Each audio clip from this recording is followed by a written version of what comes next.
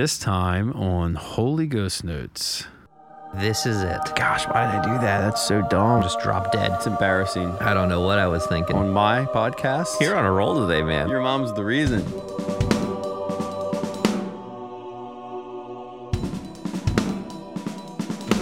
Welcome to Holy Ghost Notes, episode 105.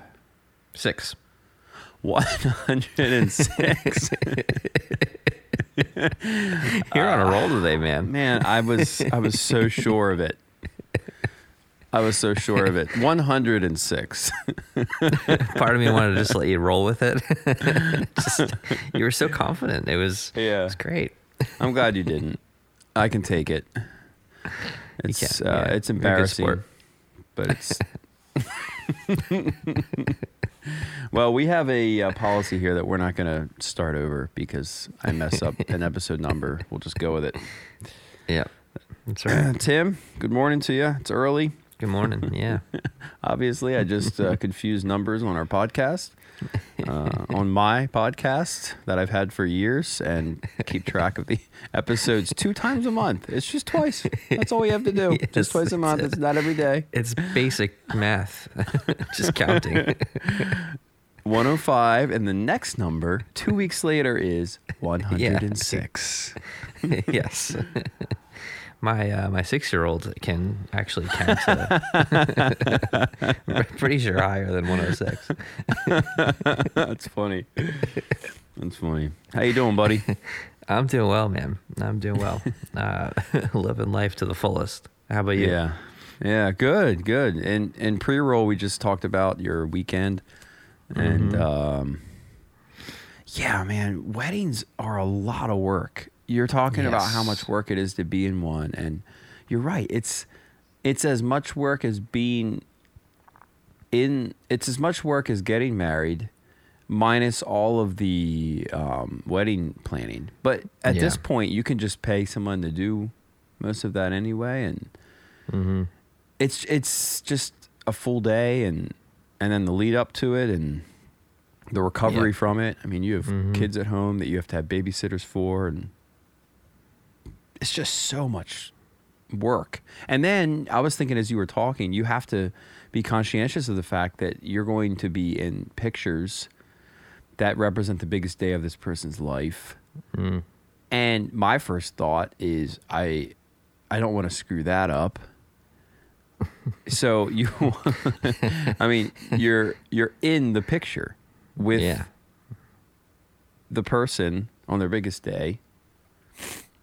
And, man, I think of the days that I just didn't really care, I guess. I had a blonde mohawk, and I showed up to my brother's wedding, and my sister-in-law still brings it up to this day. I mean, I could have tamed the mane. I had a faux hawk for my actual wedding, so I remember that. I've seen that picture. We should make that the cover of this episode. My faux hawk. Zoomed in. I liked your faux hawk. I don't know what I was thinking. It wasn't bad. It had its time. And your fro. Your faux hawk and your fro. Yeah. When I was growing up, so for those of you that don't know, that are listening and haven't seen a picture of me, I am bald. I have no hair.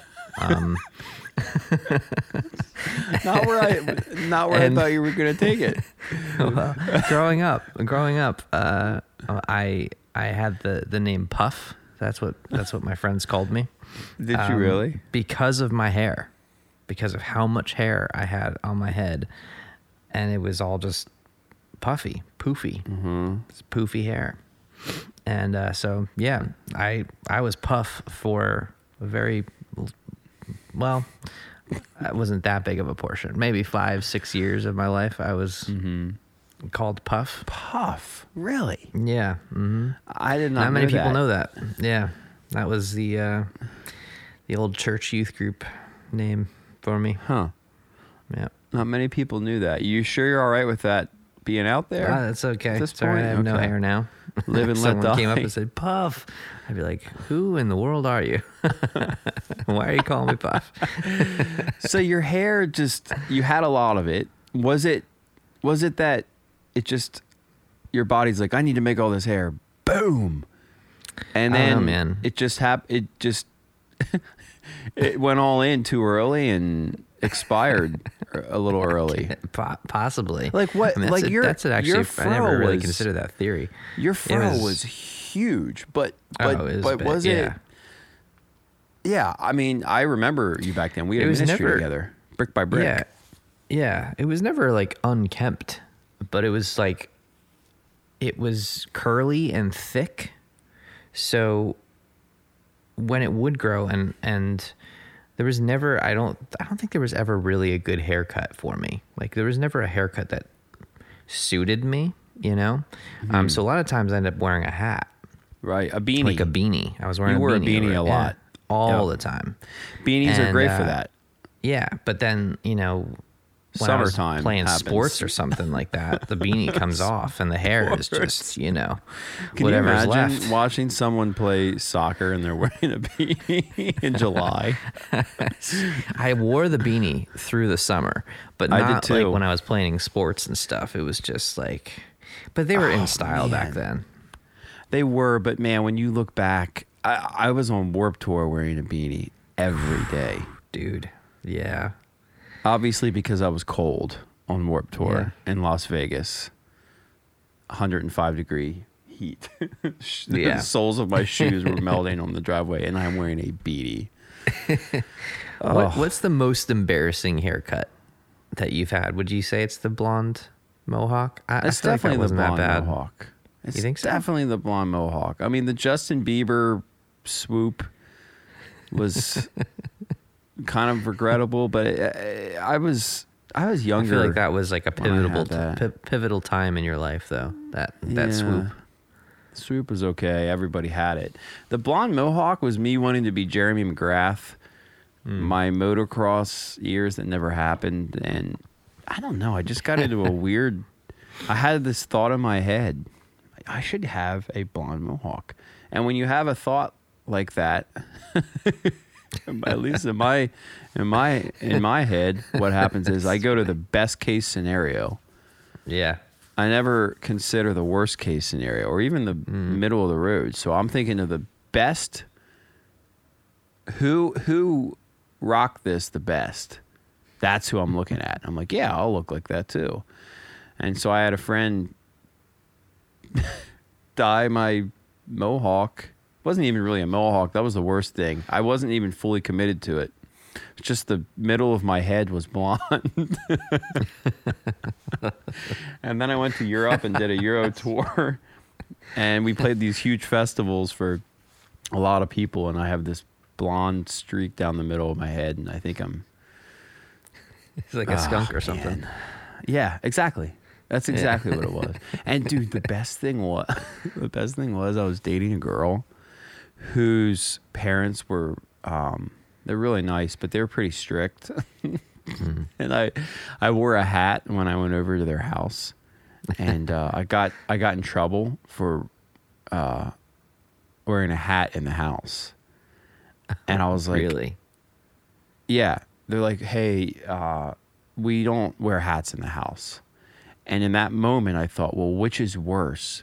Just keeping my hat on, even though I was just told to take it off, or take it off and reveal the blonde streak. I took it off, and the relationship didn't last very long. That's very funny. Didn't go much further. Yeah, a couple months. Wasn't meant to be, but neither was that mohawk. Thank God for thee. Yeah. What about you? Was it the faux hawk, or is there another haircut? Oh, no. Tim, I remember something else that maybe you did too. I had Hopefully not a haircut. I had someone carve a cross in the back of my head. I did the same thing. Did you really? We are so pathetic. Oh God. That's terrible. I can't believe you did that. I kind of figured you did that as soon as I had the thought. I did that. Did that. Oh my gosh! What were you thinking? Why? That wasn't even the worst haircut I've had. The worst haircut I've had. So the mushroom cut was big for a while in the 90s. But for most people, the mushroom cut works. Like if you have straight hair, you know, it looked pretty good. The Backstreet Boys. I almost just fell off my drum through, closing my eyes and laughing and imagining your mushroom cut. I took the mushroom cut to the literal level. I mean, I had curly, thick, poofy hair. So just imagine like, you know, a fro, right? But then you just shave the bottom of it. So it didn't stop being poofy and froey. It just, half of it was shaved on the bottom. So I had a mushroom cut, quote unquote. But it was like, it just looked like a legit, you know, mushroom cloud on my head. So that was definitely the worst that I've done. Oh man, I wonder what our parents were thinking throughout all of this. I don't even know if they noticed. They just ignored it. Yeah. I don't know, man. My mom actually cut our hair for most of our lives. Your mom's the reason. Well, we decided what style we wanted, but she was the one who attempted to cut it. So good on her. Man, yeah, that's funny. Well, if you're listening to this and you're hopefully you're thinking about haircuts you've had, it's pretty embarrassing to look back and think about decisions you made. But I don't know where you stand on this, Tim, but I am not big on the regret, the idea of regret. I think you made the decisions you did when you did based on the knowledge you had. And you got to remember that. Now when you look back and you say, man, that was regrettable. Well, yeah, because you're older and wiser, I guess, in some ways. But at the time, you made that decision and you hopefully calculated it to a certain degree. I know I did. I used to overthink everything. So I probably did that with everything I did that I look back on now and think, oh my gosh, why did I do that? That's so dumb. I shouldn't have done that. I regret that. And well, you did it because you wanted to do it and you thought it was a good idea. You know what I mean? I don't really subscribe to the idea of regretful stuff. Now, I guess there are aspects of this, like, you are intoxicated, right? And you do something. There are things that are definitely regrettable that you did or could have done in your life. And in my life, when I look back and it's like something I said, or it just, you know, I'm embarrassed thinking about a situation I put myself in. But that's usually when I wasn't thinking clearly, which was kind of rare. I mean, any other time that I made a decision, I had time to think about it and come up with a reason for it. So, which in some cases is actually worse. Yeah, it is. Like, I spent time thinking about this. I made this conscious decision. I decided to carve a cross in the back of my head, and then get mad when someone on tour made fun of me for it. Oh wait, you were older when you did that. Oh yeah, man. That was last year. I was like 10 when I did that. Oh. Yeah. Oh no. Yeah. Okay. All right. So I would have been the guy making fun of you too. Well, no, I wouldn't. I would have had some. We should be talking about regret today, but we're not. We're not. Today's faith topic is actually finances, which I'm very excited for. Yeah. And the reason I'm excited for it is because I'm a numbers guy. I like researching the value of something. So, for example, we just had carpet installed in part of our house as my wife and I get ready to welcome our baby girl to the world. It'd be nicer to have carpet in certain parts of our home. And so we go to 3 different places. I research the places. I research the square footage and the value we're getting. I set up a spreadsheet, and I really enjoy that aspect of buying something, spending the money that I make to purchase something for our home. It's really fun for me. So, and then you spend the money, and then you take care of the stuff you spend your money on, and then you make more money. I like all aspects of numbers and finances. But recently I was reading, actually yesterday morning, I was reading in Luke 12 about the rich fool, and about how God says to this man who basically has a bumper crop, right? He has all this grain coming in, and he knocks down his barns and he builds bigger barns, and God's like, what are you doing? I could take all of this from you right now. What makes you rich is your relationship with me. Which, if you think about it, God's pretty extreme. I mean, I was just telling my wife yesterday, God sent someone to go try to find 10 good men. And if 10 good men couldn't be found, he was just going to end it all. Have you ever thought about that? Yeah, it's crazy. That's pretty brutal. It's like, but what if I find 9? Nope. It's got to be 10. Yeah. All right.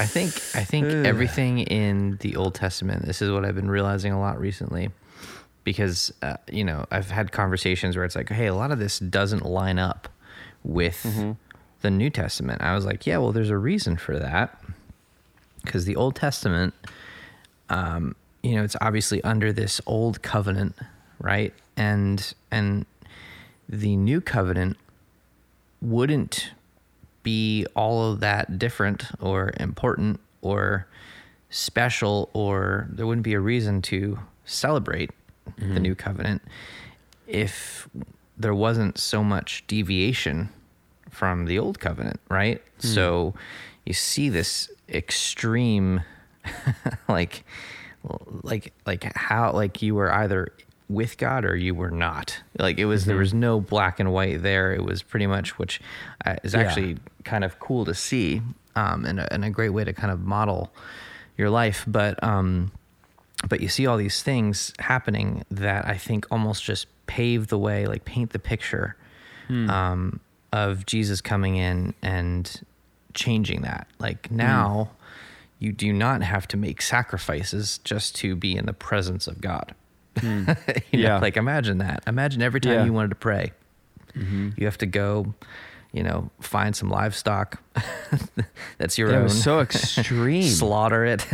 It's like just to pray, and then like you still fear for your life that you could be in the presence of God. And just drop dead. Saying. It's like the difference between Old Testament and New Testament is like so extreme. I thought you were going to take it in a direction of it was such a mess, which you're also that too. saying. Like I think of a lyric I wrote for, I can't remember the name of the song right now.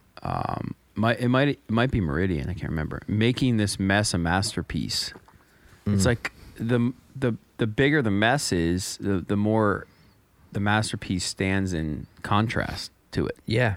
I kind of thought that's what you meant at first. Like, man, it was like, if it wasn't all that bad, and then all of a sudden there's this new covenant, it's like, well, it's an upgrade, it's an improvement, but it wasn't all that bad before. No, it was a disaster. It was also a lot of work, like you're saying. Yeah, just like the relationship side of it, was something that only the priests had. So you're really completely reliant on these, I mean, that's kind of what led to the whole like Pharisee syndrome thing, where like everyone was reliant to hear the truth from these Pharisees, and they were the holier than thous because they actually were in, attempting to live a lifestyle. And Jesus came and broke that. He came and basically said, you fools, like, you are no better than these. Like, just because you do all these things and live a life that is, from this perspective, more upright, and because you have direct access to the scripture, and like, it doesn't make you better than these people, it just makes you a leader. But they weren't leading, they were abusing that Boy, it sounds position. So it's crazy when you similar when to it comes to tears that down. It's just crazy. It doesn't sound all that different than today in some cases. The way you just described leaders who are abusing power. Yeah. Okay. Well, we'll get into that. It's human nature, right? Yeah.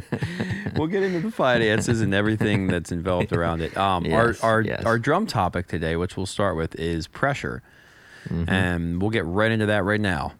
I'm not even going to hit my hi-hat as I get into it. Okay. So don't want to wake anyone up.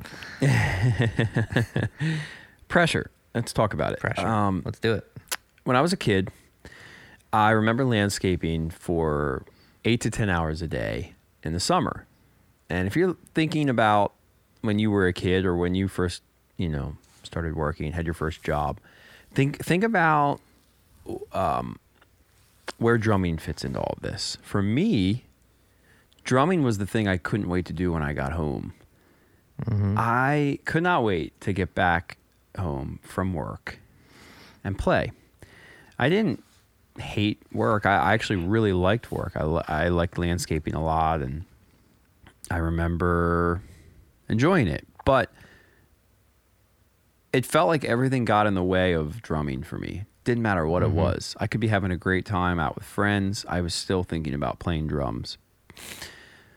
I was mowing a doctor's house. It was a side gig I had in between my job and college. And I was tapping on the steering wheel of this mower in his backyard. He had a couple acres of grass to mow. And I was writing breakdowns on the steering wheel of this mower for a thrill seeker, as it turns out. So we had already formed the band. We had released a demo, which we shall not speak of, and an EP, which we also shouldn't speak of. And we were getting ready to record Thrill Seeker, or we at least had it in the wings. And I would just be playing these breakdowns and thinking, man, I got to remember that till I get home. Get home, play. And I had this dream. Tim, I had this dream. What if I didn't have to work another job and I just got to play drums all day? What if that was my job? I can't imagine that. I would be so good at drumming. I would play all day long. It would be amazing if I could actually do that. Fast forward to, that was like 2004, 2005. We record Thrill Seeker. We get signed. We get signed first, and then we record Thrill Seeker, and we go on our first tour in November, December 2005 with Bury Your Dead, Terror, and Scars of Tomorrow. 2006, we start touring a lot. We're probably on the road 6 months that year. And for the most part, it just kept ramping up until 2009 when we did, I believe it was 9 months with a 3-month stretch all at once. U.S. tour, Europe, U.S. tour. I think it was Bring Me, a headliner, and then Under Oath Emery, right into Christmas time. Nice. At this point, I have only one job, and it's the band. When I come home, I do not have to work another job. This is my job, and I get to play whenever I want because at this point, I bought a house. It's 2009. September 2009, I bought a house. I moved in when I got back from that Under Oath tour in December. And 2010 rolls around. We go to Europe.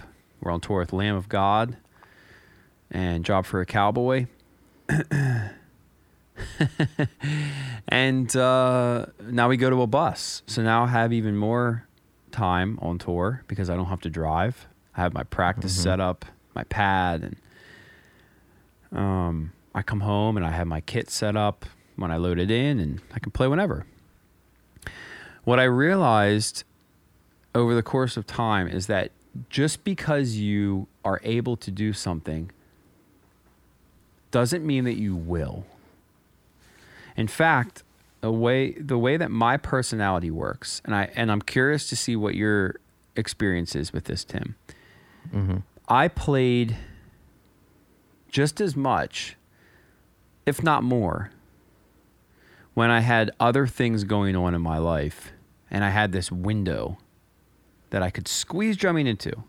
There were a lot of other things that were competing for that time, but drumming was the thing I wanted to do more than anything else. And I made it work.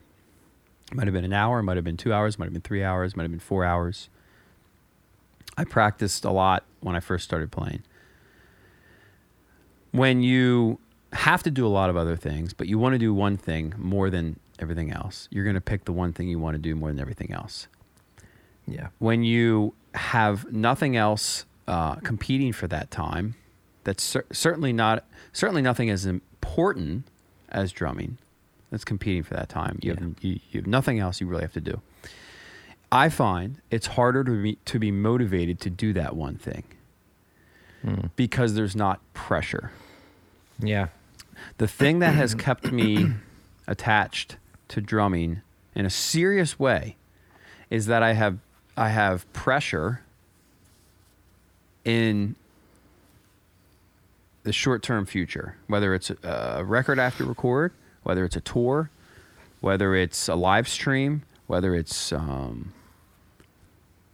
drum clinic, right? Mm-hmm. There are a lot of things that are ahead of us at any point in time, whether it's a month out, 2 months out, 3 months out, where you have to be ready, you have to be prepared. That's what keeps me motivated. That's what keeps me working. But just, let's say we take a year off. What's going to motivate me to play? I can play anytime I want to. I don't have anything else competing for that time. And it's going to be more difficult to be motivated to play, even though I can play whenever I want to. Right. Contrast that with back in the day. I had some shows on the weekends and stuff, but I dreamt about the day that I could just play whenever I wanted to play. And now here I am having the experience. I mean, this is nothing new. This is 13 years. This has been my experience where the thing that's providing pressure for you is the thing that keeps you motivated. And when you lose the pressure, it's much harder to be your own boss and to say, I gotta play. Yeah. Yeah. So what do you think? I like that a lot. And this is exactly where I thought you were going to take it. And I was, so when I was thinking about this, I was kind of taking a metaphorical approach, I guess, because, I was always kind of taught the metaphor of a diamond and how diamonds are made, and it's a biblical concept, right? The more pressure that's applied, the diamond needs that pressure in order to form. And it's extreme pressure. So I do believe that is how, the best of the best are molded or crafted, crafted through pressure. That's a great metaphor. I really do believe that. Really solid metaphor. Yeah. Like that's perfect. Yeah. For this. And it's not just drumming, really. It's kind of everything. If you get better at your craft, you get more experienced. It's all encompassing. It's that pressure really is what makes you this hard, beautiful thing, Yeah. Like the diamond is like the hardest stone after that pressure, like you can, it's like you literally cut diamond with diamond, right? So it's like, it's crazy. So to answer your question, yes, I am definitely this way. But there's another part of it beyond just pressure. And I guess it still kind of applies to pressure. It's adding additional pressure to yourself, maybe unneeded. But what I found about myself is that I can't stop dreaming. Like if I stop dreaming, if there's just pressure and there's no like hope, then that's where collapse. I start to crumble under pressure, right? So there's the pressure that's important. It's good. It's a good thing. It molds you. It shapes you. But you need that hope to hold on to. Otherwise, at least for me, I, get distracted and I collapse and I, look elsewhere. I give up, the reason why, so I've never been in a situation like you where, I have a, 3-month tour coming up that I'm preparing for. But what I will say is that the times in my life that I have played drums the most were when I was writing drums for, in preparation for recording or in preparation for, at one point we were actually, my buddy and I started a band and we were auditioning members. But there was this whole, there was so much excitement around it. I don't know. We were dreaming about the possibilities of finding these perfect members of the band. It never happened, by the way, but we had this thing in mind. We had these songs written already. And, so we were going to start recording these demos. And the goal was basically, okay, once we find this singer, he'll come in and he'll just record his parts over this music that we've already recorded. We can even have them audition to the songs because the lyrics will be there. I'll record a demo, vocal track, and they can just learn the song. And it was a cool idea, actually. But but I remember just putting so much into this, every second that I had available to myself outside of work and home life. It was all drumming. It was writing these parts. It was recording these parts. And to the point where I actually I was a contractor at this point. So I could kind of make my own schedule, and I ended up devoting an entire day, every Thursday was my music day. Wow. And I'd wake up in the morning like I would for work, and I would start writing. And then at some point I'd head over to my buddy's house and we'd write music for 4 or 5 or 6 hours or whatever. And it was a full day. I mean, sometimes more than a full day, 12, something hours. And it wasn't all spent drumming. But that was my day. Yeah. That I knew, okay, it doesn't matter. This is my job today. Made it my job. Played drums so much, and it was because I was putting pressure on myself, really. It was because there was a dream there. There was this motivation, this drive to do it. And so, but I agree. I think there have been times, there was one time in particular that sticks out to me where I was joining this band. I got asked to join this band in Philly, and we were playing a show 2 weeks later. So I got asked to join. I was like, yeah, sure.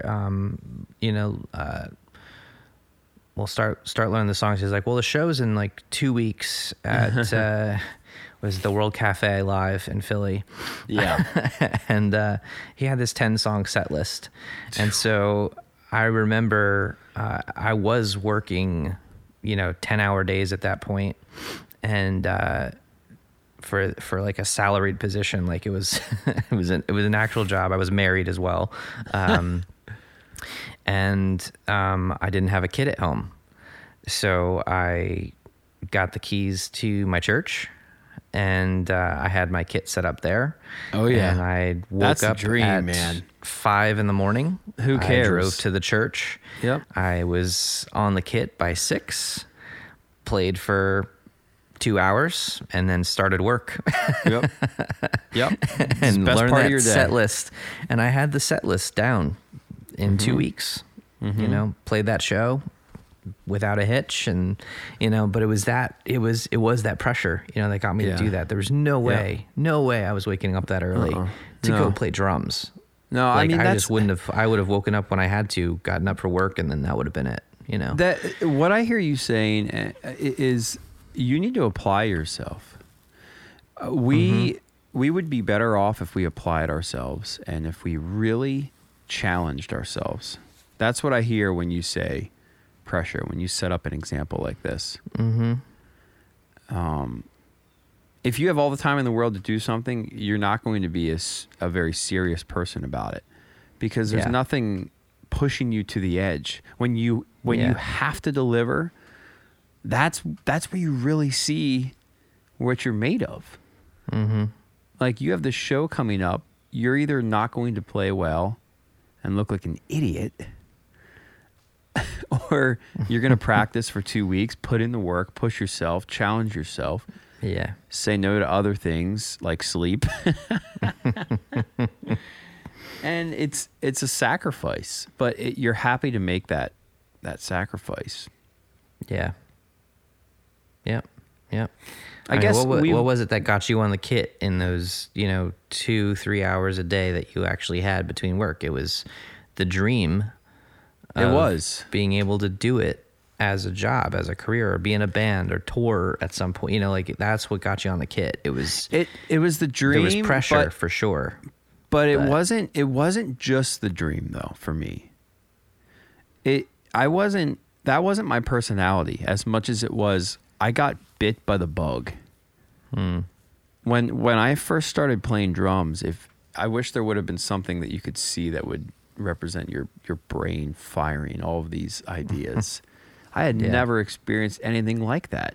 It's like, I don't know how to explain it. You've been living your life for 15 years. Skateboarding's fun. BMX is fun. Motocross is fun. And you've experienced great things, and that's what you know. And then you find this new thing, and it lights you up more than anything else does. Yeah. This is it. It's that aha moment. Yeah, it's an aha moment. And not even the fact that it's just fun today, but it's like, wait a second, I have this whole new world I didn't know about. Like, I just opened this door, and I like what's in here. I like what's in this room, right? I want to keep coming back here. And also, I have things to bring into this room that I didn't even know I had in myself, in my brain, in my... I guess in my brain, really. I just had these ideas that I didn't know I had.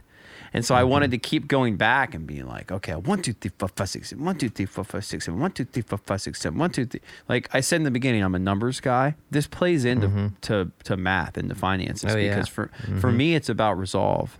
Drumming is such a cool instrument to me. Music is such a cool thing to me because I come at it from a mathematical side where I love the net zero. Yeah. I love the sum zero. I'm not even remembering the right term right now. I've never been a term guy, by the way. It just, like, I get theory. It helps me understand things in hindsight, but I don't use it to understand music. I work to figure out what works, and then I'm like, okay, that's the word for that thing, not the other way around. Yeah. And I know... there are a lot of people who are very, very, very good at reading music. I am not. I'm terrible at reading music. I'm really good at writing drum parts and remembering them, committing them to memory, and it's in my head forever. I'm the same way. Yep. So for me, it's like, okay, let's say you're playing in 7 on your feet and 4 on your hands. When are they going to meet back up? The lowest common multiple of 7 and 4 is what? 28.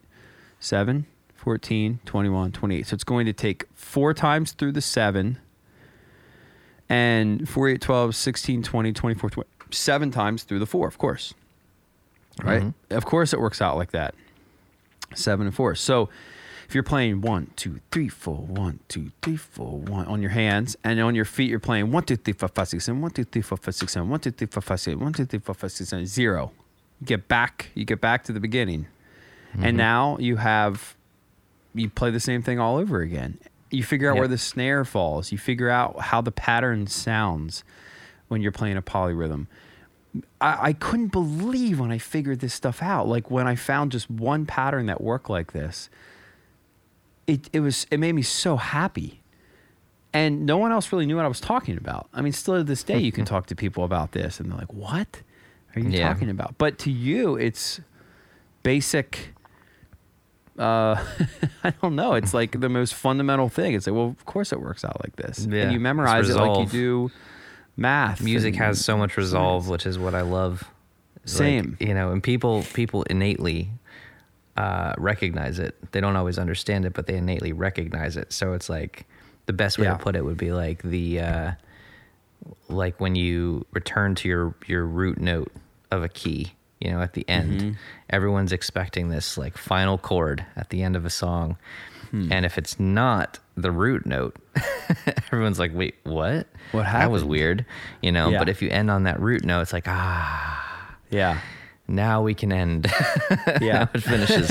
And it's actually a strategic move to not end on that root note, because in most cases, then it feels like the song has to keep going. And then that's when it gets stuck in your head. And so there's all these things about music and resolve that like play into it. So I totally get what you're saying. Like as soon as it clicks and it's like, oh, that's where the one is. It's like, all right, I've got it. Yeah. It clicks. Exactly. It's awesome. Yeah, exactly. You get, and thankfully you don't have to count to 106 in drumming most of the time. That's nice, Tim. Episode number 106. Well, what bug have you gotten bitten by? If you can figure that out for yourself. Well, okay. This is one more thing I want to talk about. Okay. Not everybody has a thing. Not everybody has that thing. For me, it was drumming. When I got bit by the bug, when I was just falling in love with drumming, I thought everybody had something like it.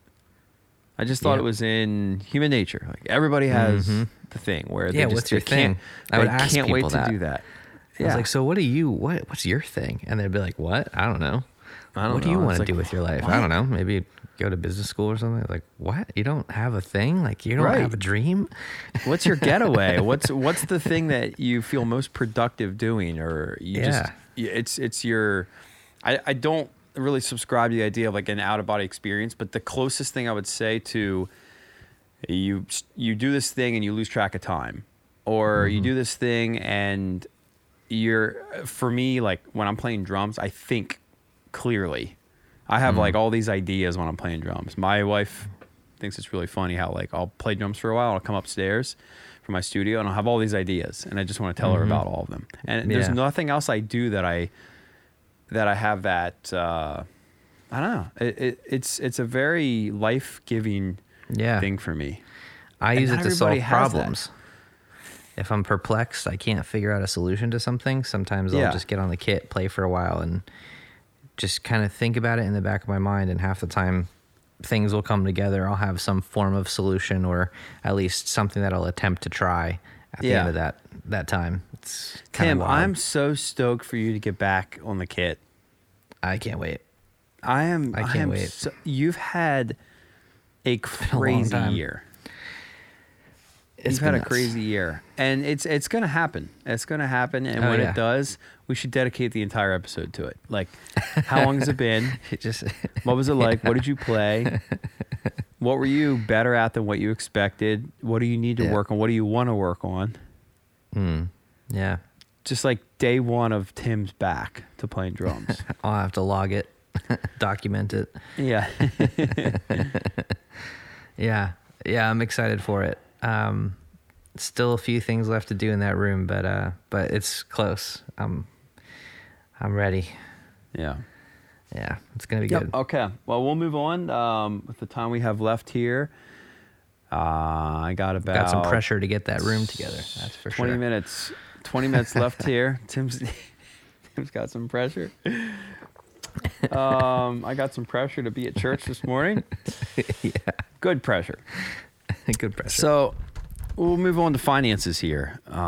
That's our faith topic today. And finances. So in particular, I wrote down in my topic discussion with you the cash envelope system. I want to talk about that a little bit, but I think that this conversation will take us in spiritual direction too. Yeah. And so I'll lead this off, and then wherever it goes, you can take it, and sounds good.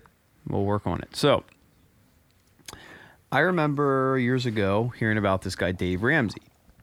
And Dave Ramsey was like the money guru. I didn't know much about him, but I knew that he had this idea of giving people financial peace, helping them get out of debt. I really like that idea because I was taught as a kid, don't go into debt in the first place. Mm-hmm. Stay out of debt. Wait until you have the money to buy something to buy it. Deny yourself was something that my dad would say growing up. Deny yourself. It's like, well, I don't want to deny myself. I want to buy this BMX bike because I like the BMX bike and I don't have the money to buy it right now. Well, deny yourself. Yeah, but it's $330 and I'll, pay it off. Actually, I don't even think I really entertained the idea. I just didn't like the fact that I had to wait to buy it. Yeah. Yeah. But in hindsight, that was a really good thing for me to have to wait because life isn't about getting what you want right now. We all know that as adults, but as a kid, it's like, well, my friend has one. Why can't I buy one?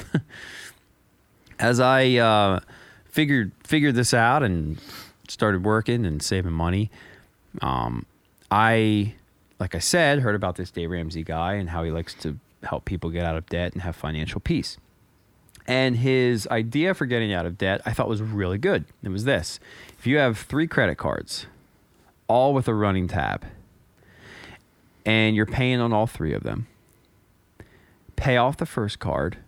Once it's paid off, pretend that you have never paid it off. You're still paying on it, but put that money towards the second and third credit cards.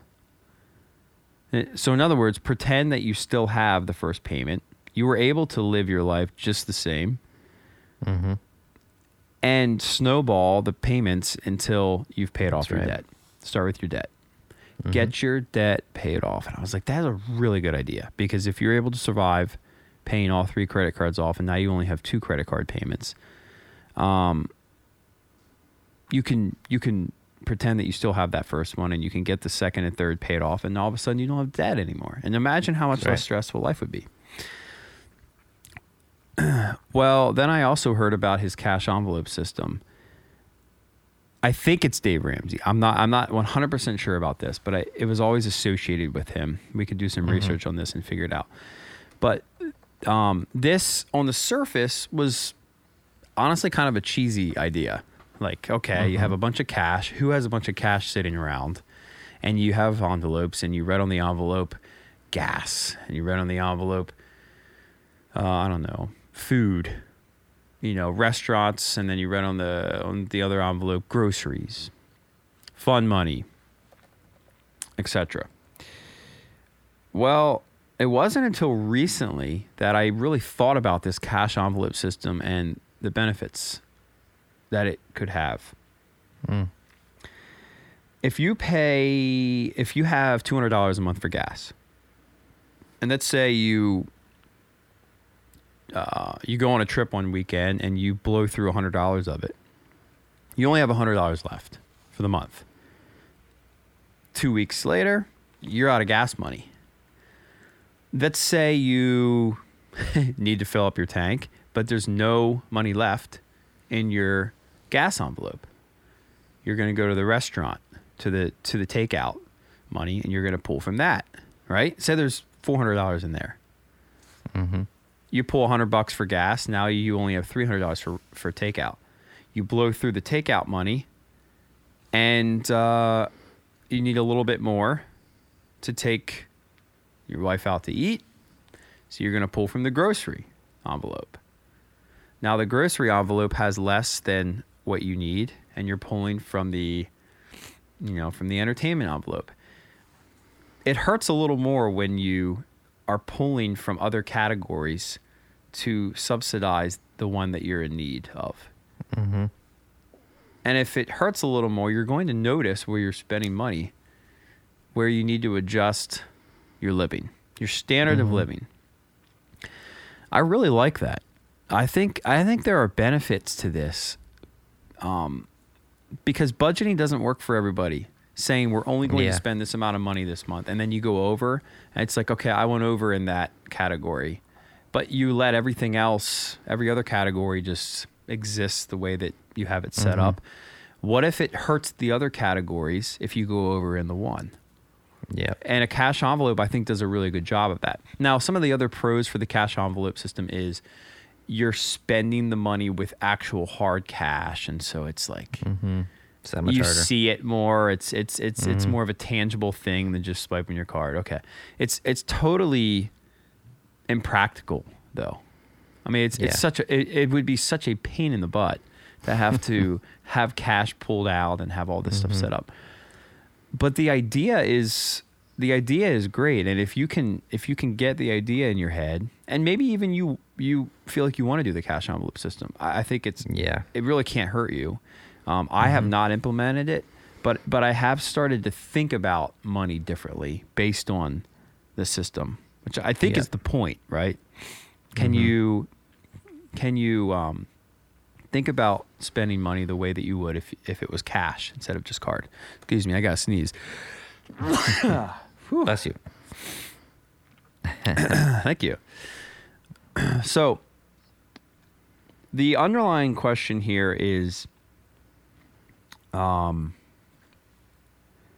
you have financial peace in your life? Yeah. And I think that's an important question to ask ourselves, because having peace is somewhat contingent on the stressors that we have, really. I mean, how stressed out are you? Finances are a humongous stressor in so many people's lives. Living paycheck to paycheck, having all this debt hanging over their head. How are we going to make it? And then on the flip side of things, this is a more rare category, I would say, for myself and us and our listeners. You have a ton of money. There's a ton of money in the picture. That's also a stressor. It's an incredible thing to have a bunch of money and to have more than you need, but you need to now manage this money. So money is this huge category in our lives that we make, that our society, Western society, really has made a big deal of.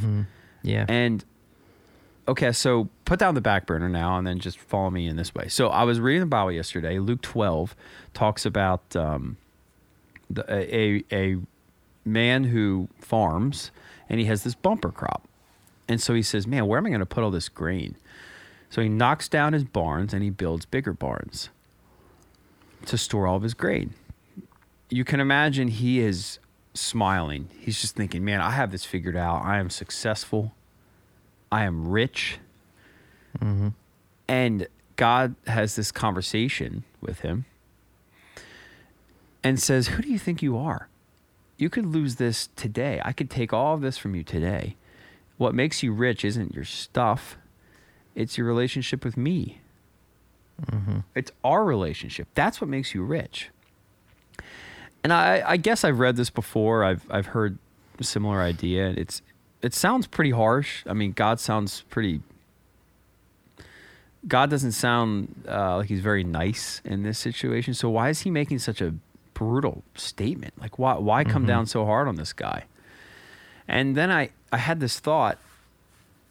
If you believe that there's more to life than just the 80 or 90 years that hopefully you're blessed with, there's life after death, then money and security and all the comforts we have here is really, they're just really not all that important. But if this is all there is, 80 or 90 years, and then you're done, there's nothing after this, then you're going to do everything you can to accumulate wealth. You're going to do everything you can to avoid discomfort and pain and suffering. Why wouldn't you? It's completely consistent. And yet we as Christians look around us and say, why are people living like this? They're greedy, they're selfish. Well, that's consistent with the way you'd live your life too if you were living as if 80 or 90 years is all you get. This is all you get. Why not make the most of it? Make as much money as you can, buy the coolest stuff you can, have as much fun as you can. Try not to get into trouble. Try not to get sick. Try not to have these horrible things happen to you. But as a Christian, the unfortunate thing is we live the same way. And yet we have the security. We have an outcome that we believe is so much different than 80 or 90 years. And yet we treat life like it's just 80 or 90 years and that's it. There's nothing more. So we're going to get as much as we can, and we're going to put the focus on money and security and everything we can get out of it. We're going to squeeze every last drop out. And it's like, I had this thought, it's kind of hard to articulate, but who cares? Yeah. How much money you have? Who cares? Honestly. And yet we all do. I do. I care a lot. I think the amount of time I think about money and how I'm spending it and how I'm making it and how much I have and how much I'm going to have and how much I'm saving and how much it's ridiculous. Yep. It is ridiculous. No wonder the Bible is so firm on this. Talks about money and greed and pride and all of these aspects so much more than it does about so many other topics that seem just as important. Yeah. Lots of topics about money in the Bible. So I want to open this up for discussion. I think that as my iPhone says, you're full. You can't record video anymore. I think that for me, the place that I'm at with this is I'm learning how to tithe with a heart that's open to it being a sign of me saying, God, this is yours. All of it's yours. Here's 10% or more. That's nothing. But it's something, it's the first thing I'm going to give from this paycheck I just got as a way of saying, thank you for giving me all of this. Like, it's awesome that I get to have all of this money and all of this stuff. And here's just a little bit back. Instead of the way I've looked at it in the past, which has been, all right, I'm going to give you this, God. There's 10%. All right. There's some strings attached to this. I hope the church spends it well. What are they going to spend it on? Is it going to be spent well? That's the battle I've had. Focusing on your heart about it, rather focusing on, I know what you mean. Yeah, I've had strings attached to the money I give as a tithe, when that's really not the point of a tithe, right? It's an issue of the heart. I love this topic, and I hate it at the same time. It's tough, man. It's tough. I think the root of this topic, and I think where we're kind of heading towards, is actually the topic of stewardship and just being a good steward of your money. So the Bible says, like, the love of money is the root of all evil. And that's always how I've been taught to kind of see it.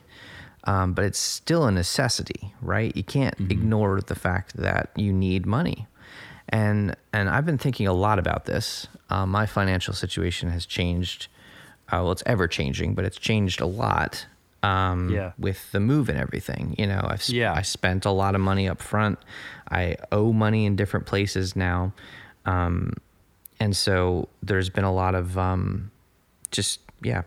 stressing about certain things and wondering, how do I make this work? What do I have to move around to do this right now in the interim? Exactly. I have this much time to do this. And then, so it's been a serious stressor. But I was thinking the other day, like, if I won the lottery, even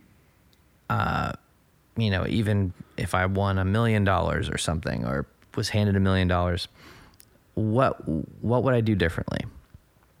And I was just thinking about, like, a lot of people their lifestyle would change in that they would probably buy nicer things, feel like they could afford the bigger house. And for me, I was like, I would just probably, like, pay off the house so I don't have a mortgage, and just, like, I would pay to have less time thinking about money, wondering where things are. I put a ton into savings, and I'd probably, like, try to figure out, how can I work 3 days a week and take my kids to the zoo on a random day. And, like, I was, like, thinking, like, I would just make my kids' childhood be the best childhood ever. Like, hey, today we're doing this, today we're doing that, you get to spend the entire day, whatever. It would just, like, my lifestyle would change, but it would be like, I would still be living this, like, buying the same things, eating the same food, living in the same place. I would try to use that money to make myself not as concerned about money. Right. That's it. And I think that is like I was trying to think of like, what is being a good steward of your money? It's realizing that like you need it, but don't crave it. Like don't need money because you need to buy nicer things and buy more things and do all of these other things. Like you could have a great lifestyle and be less stressed. Right. You could have I hear you nice saying, lifestyle. are you content?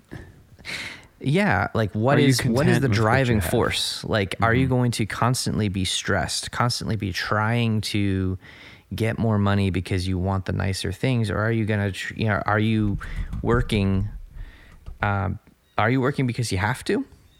Because I'm working because I have to. I mean, I like what I do, but I'm working because I have to. Right. If I made a lot of money, I would try to work less and I would try to be less stressed. I would pay things off and, just not have to worry about it as much. Like that's for me is like, it was just kind of an aha moment, I guess, for me with finances, was because it's like,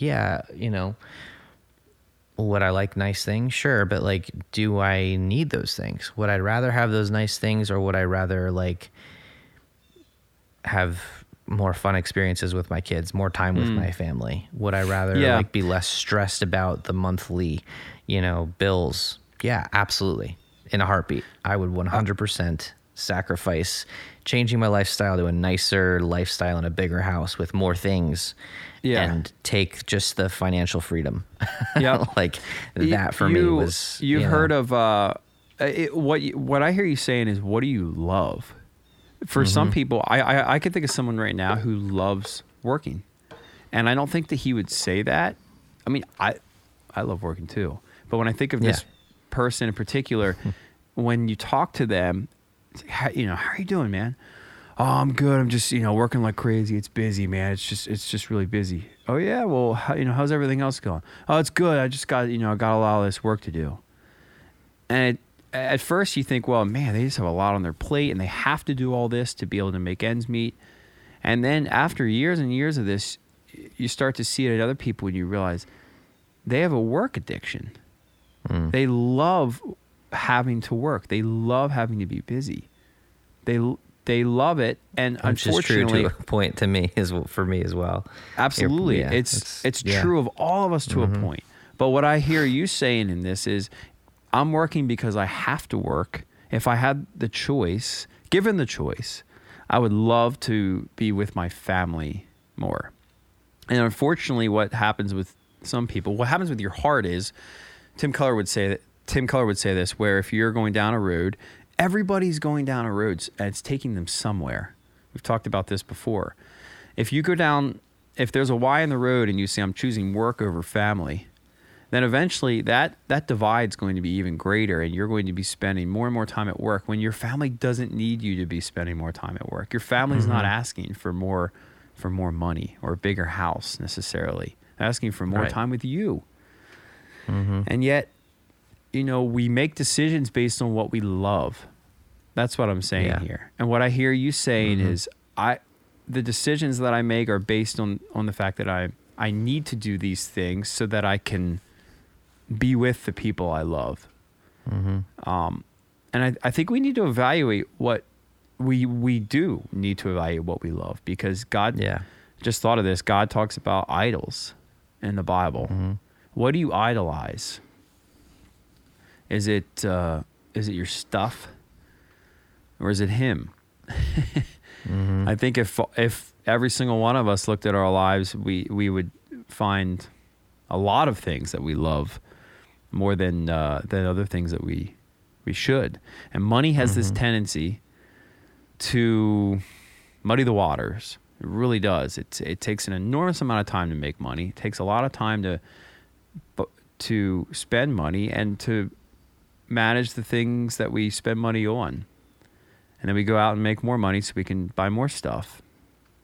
And all of it is important, like you said, but only to the degree that it's in check. Like, do you have your finances in the proper place in life? I don't know that I do yet. I have more than I need, but are they at the right place in your priorities? Because I find I spend a lot of time thinking about finances. And do I really need to spend that much time thinking about money, or can I spend more time thinking about things that are so much more important? Obviously so much more important. Yep. Yeah, I'm the type of person too where like I was taught at an early age how to manage finances, and that's something that I will forever be grateful for.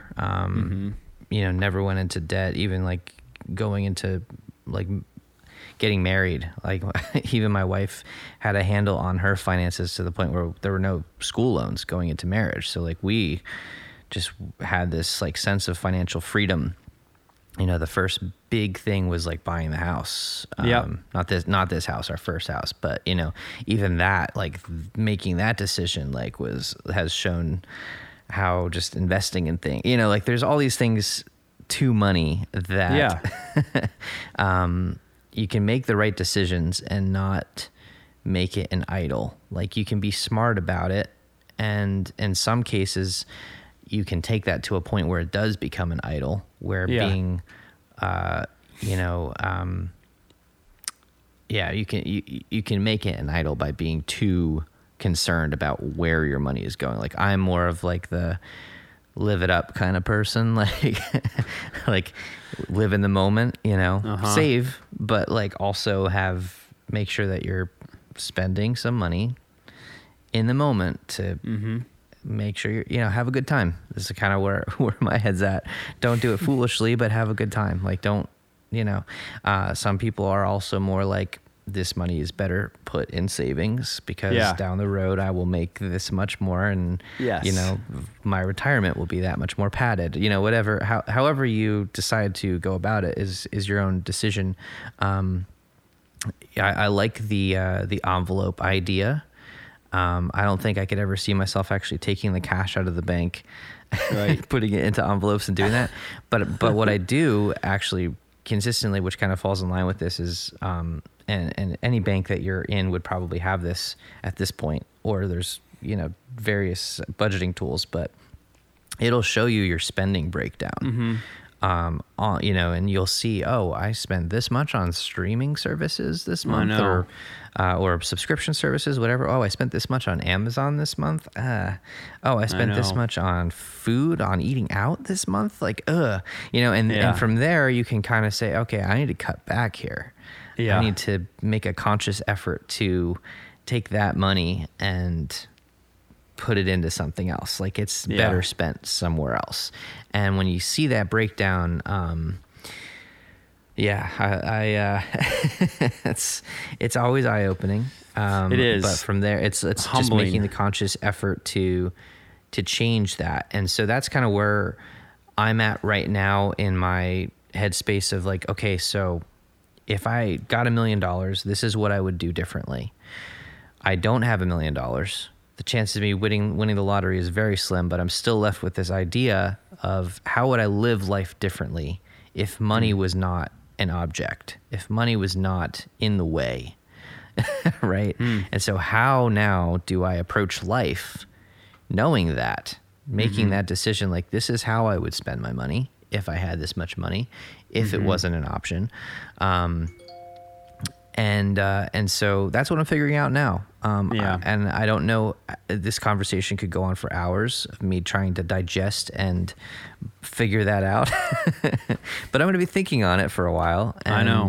In light of this conversation, I think, like I said, it kind of, for me, all boils down to like stewardship. If we're taking this from a spiritual faith-based approach, it's like, are you being a good steward of what you're being given? Right. Like if you have this much money, regardless of how much it is, are you using it wisely? Are you thinking about how you're using it, but not making it an idol?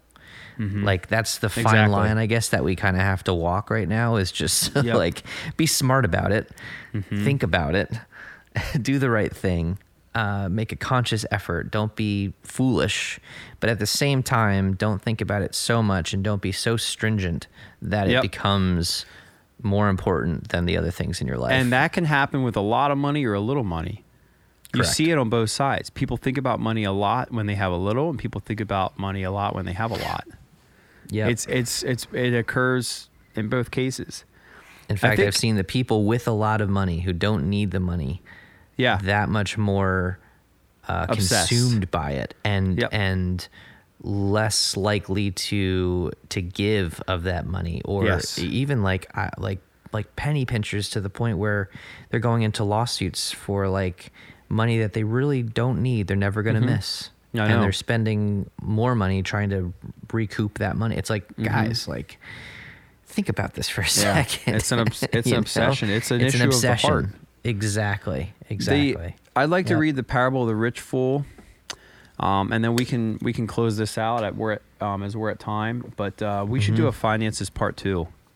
That'd be good. Yeah. So let's read Luke 12:13-21, and then we'll end with Luke 12:34, which I think sums us up pretty well. So Luke 12:13 through 21 says this: Someone in the crowd said to him, "Teacher, tell my brother to divide the inheritance with me."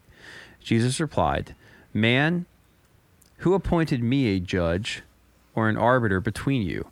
Then he said to them, "Watch out. Be on your guard against all kinds of greed. Life does not consist in an abundance of possessions. Life does not consist in an abundance of possessions." And he told them this parable. The ground of a certain rich man yielded an abundant harvest. He thought to himself, "What shall I do? I have no place to store my crops."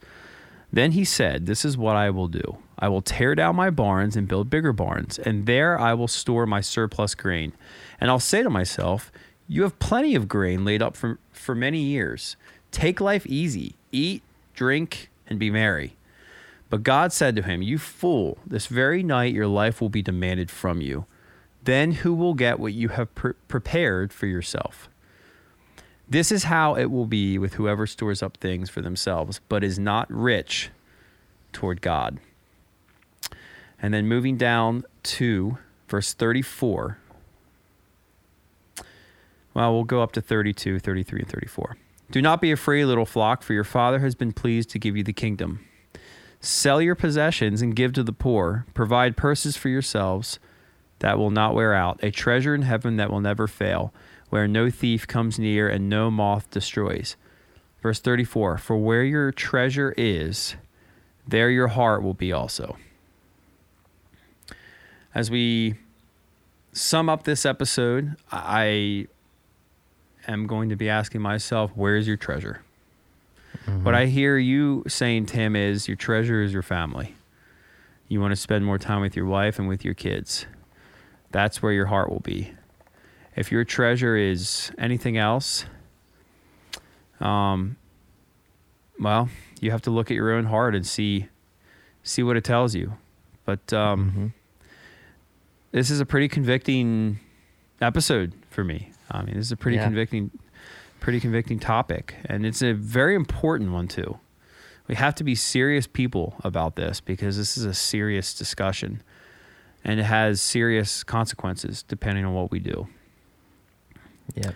So we're glad that we could talk about this as a podcast, and we'd invite you into the conversation. Holy Ghost Notes is really just a simple idea. We talk and record, and then we like to continue the conversation online, whether that be our inner circle, which is our community that you can pay to be a Patreon for. And also we have all social media outlets which you can be a part of, and you can also email us. But we'd love to know what you think, and more than anything, you don't have to reach out, but that you can just think about this seriously in your own life. This is serious consequences, and I think in order to have peace in your life, your finances have to be in order. You have to be aware of them. But like Tim, like you said, to be conscientious of where things are, but not to be obsessing and idolizing the things that you have, your possessions. Yep. That's it, man. That's the key. But thank you guys for listening. Appreciate all of you. And if you're interested in supporting, patreon.com/Holy Ghost Notes. And hit us up on the socials. And we will see you next time. Tim, we should get a golf crew together. A golf crew. Yeah, I just got a new net blick that I want to try out. For the bunker. Yeah. Yep, because that's I'm not very good at golf, so it's gonna end up there. And some remoistened gloves. There's just something about that, when you have the remoistened gloves for your big swing out of the bunker. Whew, watch out. Are you good at just by that swing?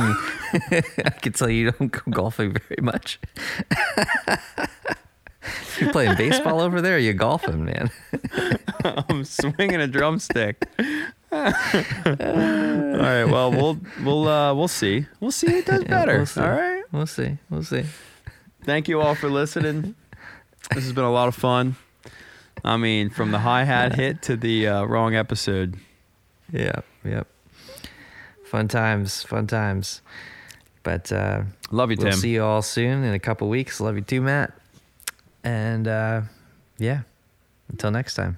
We'll be seeing you. 3, 2, 1. Peace.